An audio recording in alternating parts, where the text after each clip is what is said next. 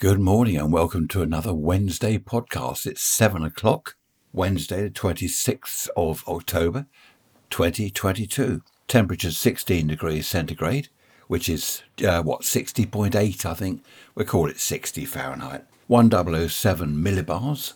Wind is coming from the west. Blue sky, sun's coming out, which is rather nice. We've had torrential rain here. We've had more lightning, thunder, but it's been very warm. The wind, especially at night, the wind is coming up from the Mediterranean, from Spain, from France, up to the UK, bringing all that warm air with it. So it's been really nice. Clocks change this weekend. What is it? Spring forward and fall back. So they go back an hour. So it's 7 o'clock now. It will be 6 o'clock.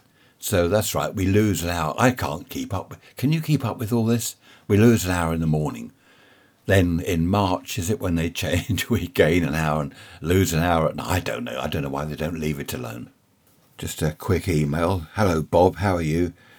Bob asked me whether I was a hippie when I was at the parish council in the village and when I met the girl on the boat. No, I wasn't a hippie. I was a hippie in my teens, Bob.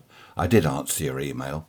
I then had to not conform as such, but I had to have my hair cut and get rid of my beard because I was, you can't have a hippie parish councillor, unfortunately. Perhaps I should have done that. Now, there's a thought, Bob, isn't it? Perhaps I should have remained a hippie. I am still a hippie at heart, although I do have to have my hair cut a little bit shorter these days. The thing is, I've seen people of my age and older, long grey hair and a bun. Is it a man bun or a ponytail? And I just don't think that would suit me. It's not me. To me, a hippie haircut is, well, not a haircut, it's just all over the place. Not in a man bun. Nothing wrong with a man bun or ponytail, but I don't think that's me. Right, here we go. Went to the supermarket the other day with Trish, do some shopping.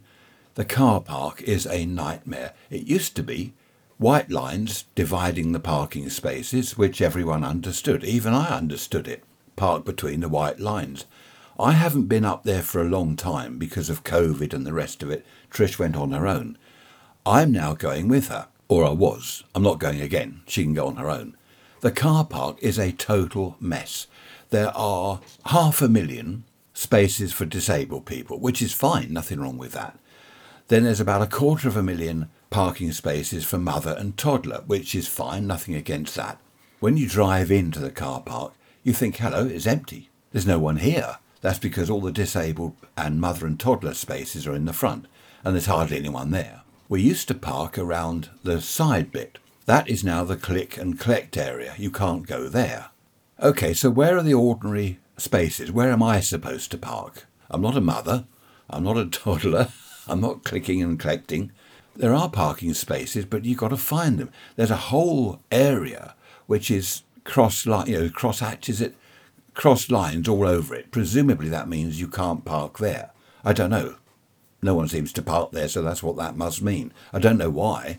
And instead of single lines separating the spaces, there are two lines, about a foot apart or whatever, joined at each end with a sort of semicircle. I don't quite know what that means, but anyway, they are now the parking spaces. And to be honest, in the road parts where you drive, there's arrows and bits and pieces. Do this, don't do that. Oh, I can't understand it. When you go there, there are just so many white lines all over the car park. It is confusing, because then there's people pushing trolleys around all over the place, wandering about. So you've got to be careful to avoid them. It's just an absolute nightmare, and I'm not going there again. I don't need all that hassle at 7 o'clock in the morning. They can keep that. Now, this Sunday I shall be moaning about the white lines all over our roads. Forget the car park at the supermarket.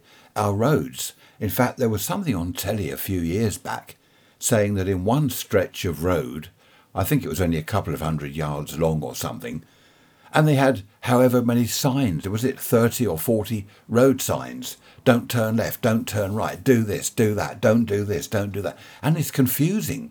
The driver's trying to keep his eye on the road, plus look at the road signs, and of course now the potholes. And there are white lines now all over the roads. You can't go in this bit, you can't go in that bit. What's that white line in the gutter? About a foot out from the gutter. What does that mean? Away from the curb. I mean, does that mean don't have your wheels in the gutter? I don't know.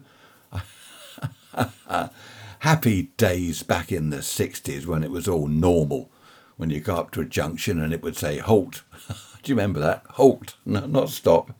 Anyway, going on now. Ray's Rants at protonmail.com.